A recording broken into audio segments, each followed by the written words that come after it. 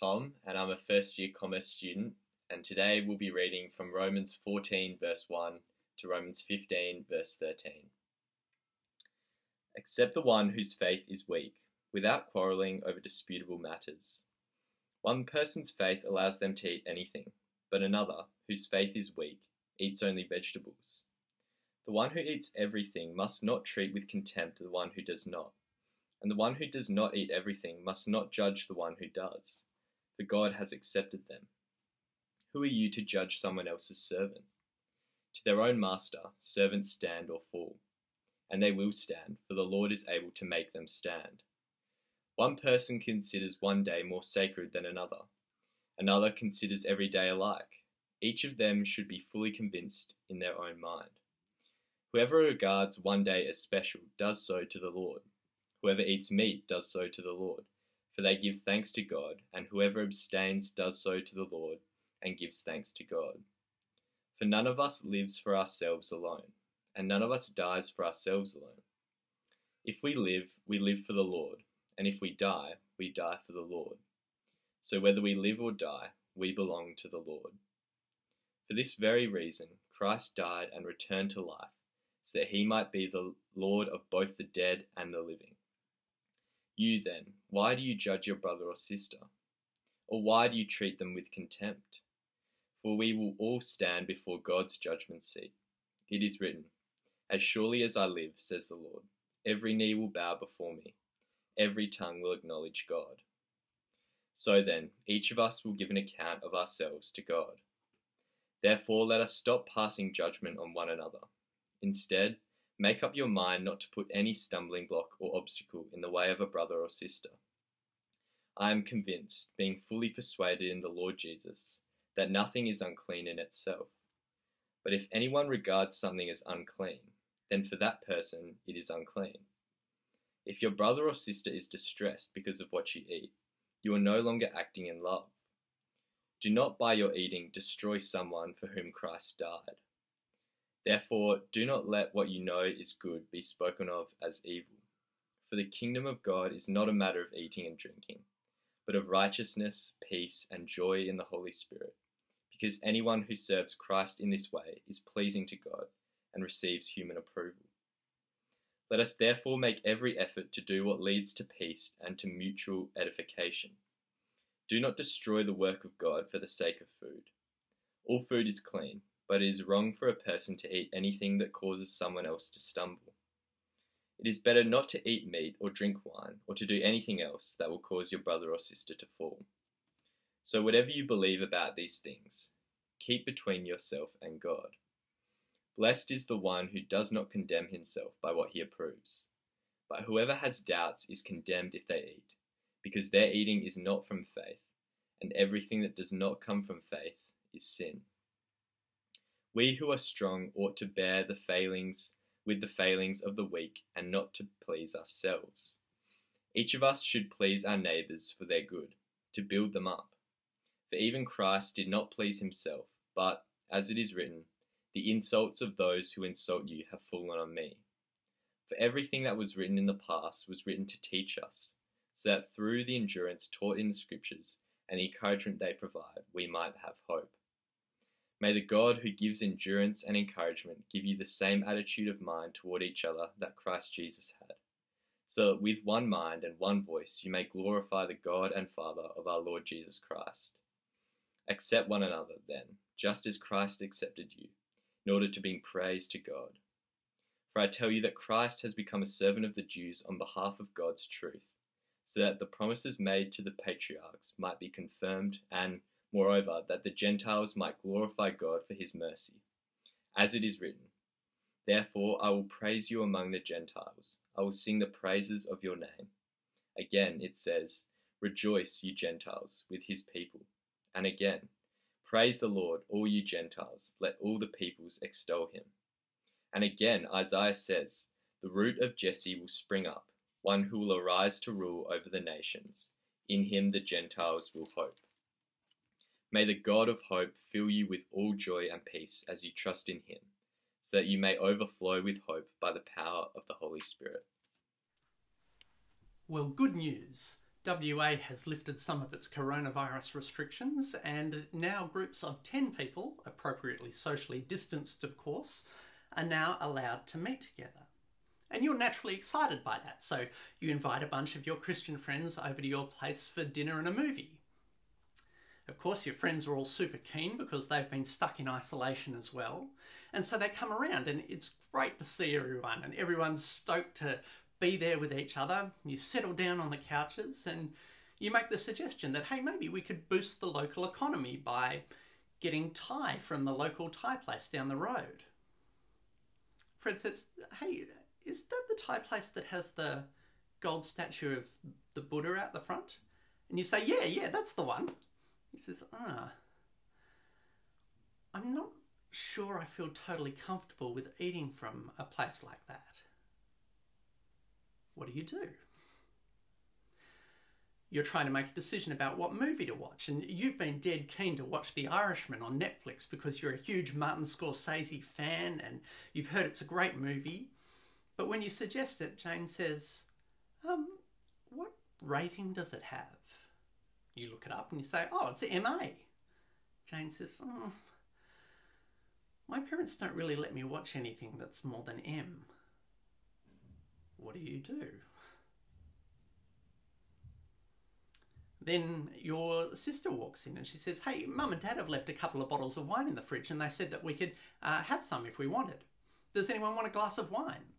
Everyone's keen. I mean, you're all over 18. No one's going to get drunk. But then you look across at John because you know that John's family doesn't drink and neither does he. And you can see that he's kind of wrestling with this because, well, he doesn't want to be the odd one out, but he's not 100% sure that it's the right thing for him to do either. What do? Well, we're not the first generation of Christians to have differences of conscience. The same thing was happening in the Church of Rome when Paul wrote to them a few decades after the death and resurrection of the Lord Jesus. You can see it there in the first verse of Romans chapter 14. Accept the one whose faith is weak, without quarrelling over disputable matters.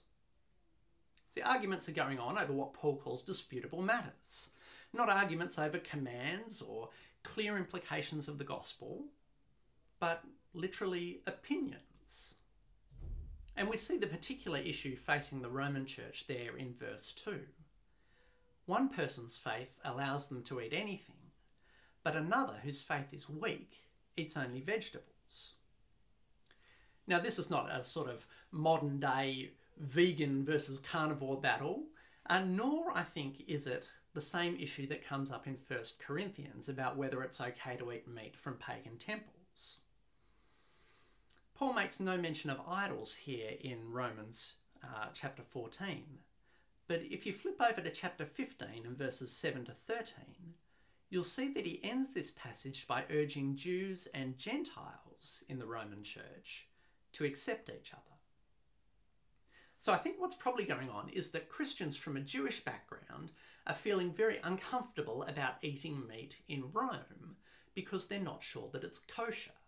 That is, they're not sure it's been slaughtered in the way approved of in the Old Testament, with all the blood drained out of it.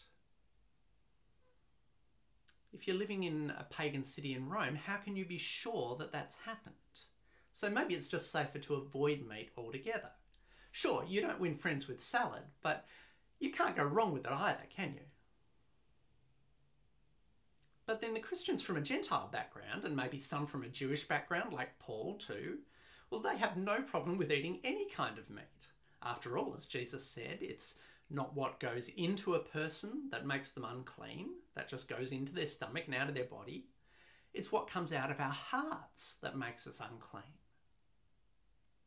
Same with holy days in verse 5. One person considers one day more sacred than another considers every day alike. See, if you're a Christian from a Jewish background, you're very used to keeping the Passover and the Feast of Tabernacles and even the weekly Sabbath. And to not do that, well, you're not sure about it. Other Christians can rightly say that God made all the days of the week, that those feasts and Sabbaths have been fulfilled in Christ Jesus, in the rest that we have in him. But if you come from a Jewish background, well, not keeping those holy days might feel a little bit wrong, like you're dishonouring God. Or drinking wine, which comes up in chapter 14, verse 21. Some Christians have seen alcohol wreak terrible havoc amongst their friends and families, and they feel very uncomfortable with the idea of drinking. Others say, no way, God gave us wine, Jesus drank wine, the Bible's very positive about wine, provided that it's enjoyed in moderation. The other person says, yeah, I know all that. I'm just not sure it's the right thing to do. And Paul calls these two groups the strong and the weak. The strong, they have a robust conscience. They know that they're saved by God's grace through faith in Christ, and therefore anything that's not contrary to the gospel, it's theirs to enjoy. But others have a weak conscience. Now, they agree that we're saved by God's grace through faith in Christ. They're not legalists. They're not saying you've got to keep the Old Testament law to be saved. They just have doubts about certain things because their consciences aren't fully formed. They're not well instructed and they're uncertain and easily led astray. Now, the obvious temptation is for the meat-eating, Sabbath-ignoring wine drinkers to look down on the weak. You know, they haven't embraced the full freedom that we have in Christ Jesus. And then for the kosher-keeping, Sabbath-observing teetotalers to judge the strong for doing things that they feel uncomfortable with. Now, it's not a million miles away from us, is it? See, are you okay with Christians watching MA movies or not? What about drinking alcohol? Would a light beer be okay? What about spirits? Would you be okay with going to a nightclub? At what length of skirt or top have you stopped dishonouring Jesus? Do you keep Lent? Do you avoid eating red meat on Good Friday out of respect for Jesus and his death? Do you think that Easter eggs are thinly veiled paganism? Are you cool with baptising infants, or are you profoundly uncomfortable with anything other than the full immersion of an adult believer? Whatever it is, in verse 1, Paul says, accept each other without quarrelling over disputable matters. See, one person's faith allows them to eat anything, but another whose faith is weak eats only vegetables. The one who eats everything must not treat with contempt the one who does not, and the one who does not eat everything must not judge the one who does. But how come? Why not? I mean, judging people seems a fairly natural kind of human thing to do. Well, firstly, Paul says, because these are disputable matters. They're matters of opinion rather than salvation issues. Now, clearly you can't be involved in pagan sacrifices. You can't say that Jesus is Lord and then at the same time be off at a pagan temple worshipping a pagan deity. But that's not the issue. The issue here is, can you eat meat when you're not sure if it's kosher? And secondly, you can't judge each other because you are not the other person's spiritual boss. God is. And if God has accepted them, verse 4, who are you to judge someone else's servant? To their own master servants stand or fall, and they will stand because the Lord is able to make them stand.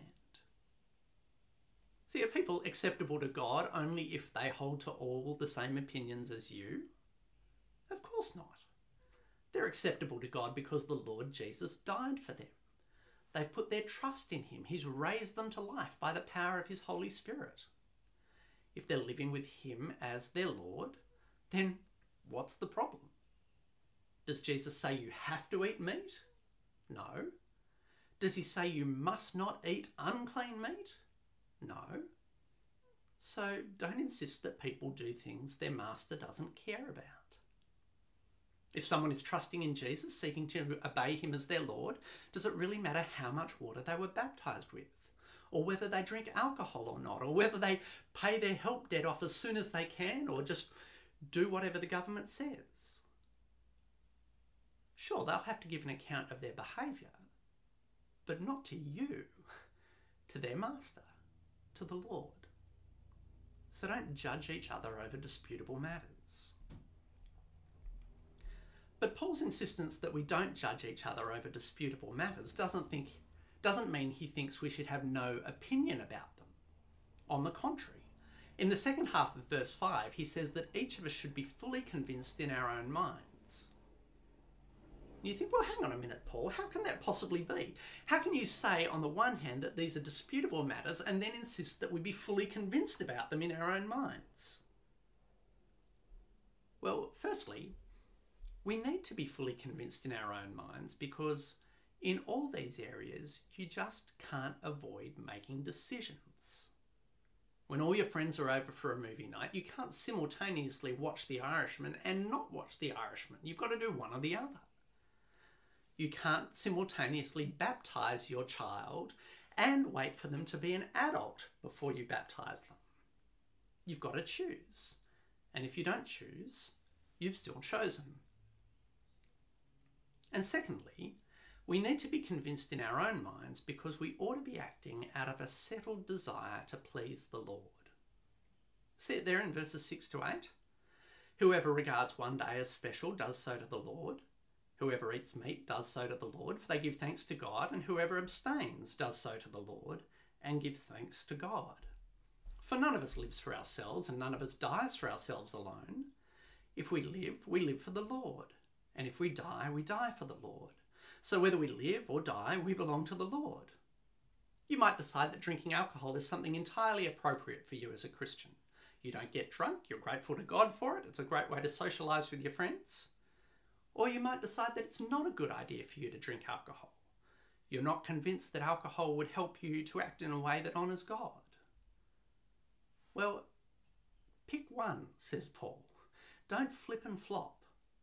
Think it through and come to a settled conclusion about how you can best please the Lord Jesus.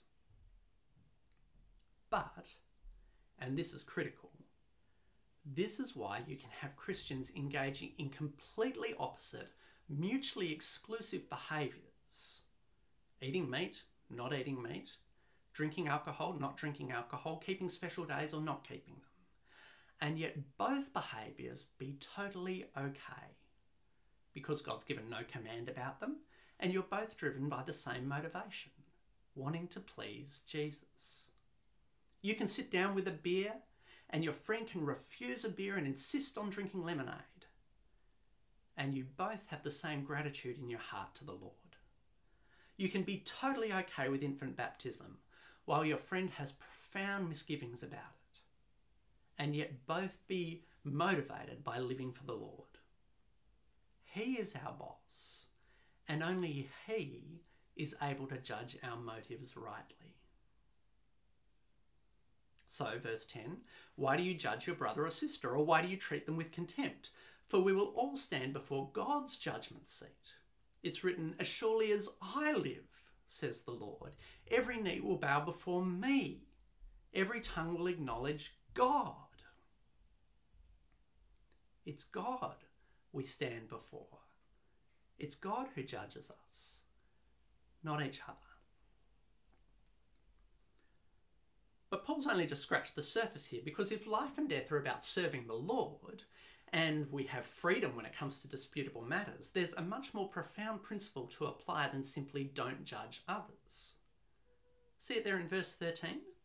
Paul says literally, let us stop passing judgment. Instead, make a judgment not to put any stumbling block or obstacle in the way of a brother or sister. Don't judge each other. Judge how you can help each other. In the following verses, Paul's particularly talking to the strong, and it's interesting that when it comes to eating meat, he wholeheartedly agrees with them. Verse 14, I am convinced, being fully persuaded in the Lord Jesus, that nothing is unclean in itself. Christ, by his death, has made us all clean. And in doing so, he's fulfilled the Old Testament laws about clean and unclean, so they're no longer relevant. Jesus himself, as I mentioned before, says in Mark chapter 7 that it's what comes out of our hearts that makes us unclean, not what goes into our stomachs. So, says Paul, the strong, you strong guys, you are absolutely 100% right. All food is clean. It's all good with God. But here's the critical thing. Here's the thing you haven't realised. Second half of verse 14. If anyone regards something as unclean, then for that person it is unclean. You think, but what does that mean, Paul? Is it unclean or isn't it? Does God approve of it or doesn't he? It can't be both at the same time, can it? Well, actually, says Paul, yeah, it can. See, as Paul's already said, all food is clean in and of itself. God made the meat, and if you receive it with thanksgiving, he's delighted that you enjoy it. But what if you haven't quite realised that? What if, because of your Jewish upbringing, you feel very uncomfortable with the idea of eating meat that the Old Testament forbids? If you have this nagging doubt that it's not the right thing to do, and you do it anyway, what have you done? Well, you've done something that you thought God didn't want you to do. And that is not something that God is delighted about. So at your movie night, you're totally free to eat the pad thai from the Buddhist restaurant, to watch The Irishman, to enjoy a glass of wine, to the glory of God. But if in doing those things which you know are okay, you encourage your friend who feels profoundly uncomfortable with them to do the same, well, that is a disaster. Whether your friend is right or wrong about the pad thai is irrelevant. Remember, motives matter. And by pushing them to do what you know is okay, you've actually pushed them to do something that in their mind dishonours the Lord Jesus. See, God's been at work in this person. He's been shaping their conscience to make them want to please Jesus. But you've undone all that work by pushing them to ignore their conscience and to please you. Instead of encouraging their walk with the Lord, you've put a stumbling block in their way. By insisting on something that you know is good, you've actually done something profoundly evil. You were totally right about the pad thai, the movie, and the glass of wine, and you still totally suck. See it there in verse 15. If your brother or sister is distressed because of what you eat, you are no longer acting in love. Do not, by your eating, destroy someone for whom Christ died. Therefore, do not let what you know is good be spoken of as evil. For the kingdom of God is not a matter of eating and drinking, but of righteousness, peace, and joy in the Holy Spirit. Because anyone who serves Christ in this way is pleasing to God and receives human approval. See, verse 17 is key, isn't it? The kingdom of God is not a matter of eating and drinking. And the strong say, amen, hallelujah, praise the Lord. That's right, Paul. So we're free to eat the pad thai and drink the glass of wine and watch The Irishman. And Paul says, well, hang on a minute. If the kingdom of God isn't about those things, then aren't you equally free to get a pizza and drink Coke and watch The Little Mermaid? And if in doing those things you actually promote righteousness, peace, and joy in the Holy Spirit with your brother or sister, your weaker brother or sister, why not do that? So verse 19, let us therefore make every effort to do what leads to peace and to mutual edification. If you've got a choice between two options that are equally acceptable to God, then choose the one that is going to build up your brothers and sisters rather than tearing them down. Verse 20, do not destroy the work of God for the sake of food. All food is clean, but it's wrong for a person to eat anything that causes someone else to stumble. It's better not to eat meat or drink wine or to do anything else that will cause your brother or sister to fall. So whatever you believe about these things, keep between yourself and God. Save the pad thai and the wine for a night in with the family. Get a pizza and Coke instead. Watch The Irishman with friends who are okay with it, instead of tripping up a fellow Christian over something as trivial as the choice of a movie. Blessed is the one who does not condemn himself by what he approves. But whoever has doubts is condemned if they eat, because their eating is not from faith, and everything that does not come from faith is sin. Yes, you're free in Christ, but in your approval of what's good, the pad thai, the glass of wine, the movie, don't end up condemning yourself by failing to love your neighbour. You're free in Christ. But the one who has doubts that what they're doing honours God is condemned, because what they're doing is not coming from faith. And everything that doesn't come from faith is sin. See, motives matter. And if you push your friend to do something that doesn't come from faith in the Lord Jesus, you're actually pushing them to rebel against him. You're free in Christ, so use your freedom to love your brothers and sisters instead of causing them to stumble. As Paul says in chapter 15, verse 1, we who are strong ought to bear with the failings of the weak and not to please ourselves. Each of us should please our neighbours for their good, to build them up. See, what is strength for? Why did God make you strong if you're strong? Well, it's not so that you could impose your will on the weak. It was so that you could help them in their weakness. It was so you can carry their burdens, so that you can build them up. If God has made you strong, whether it's physically, emotionally, spiritually, or as in the case of this chapter, strong in conscience, he has made you that way not so you can please yourself, but so you can please your neighbour, because that's what pleases God.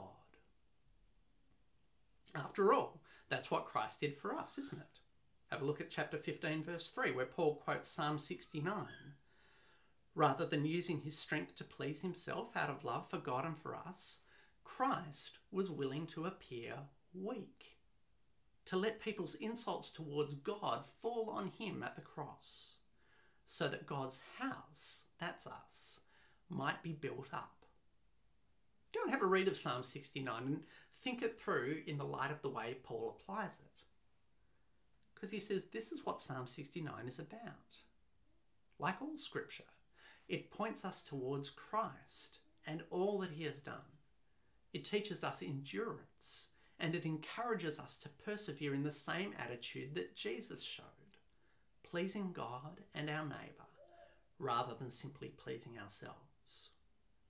See, this is all part of what Paul started back in chapter 12, verse 1, of being transformed by the renewing of our minds. This is how we think in the light of the gospel. This is how we offer ourselves as living sacrifices.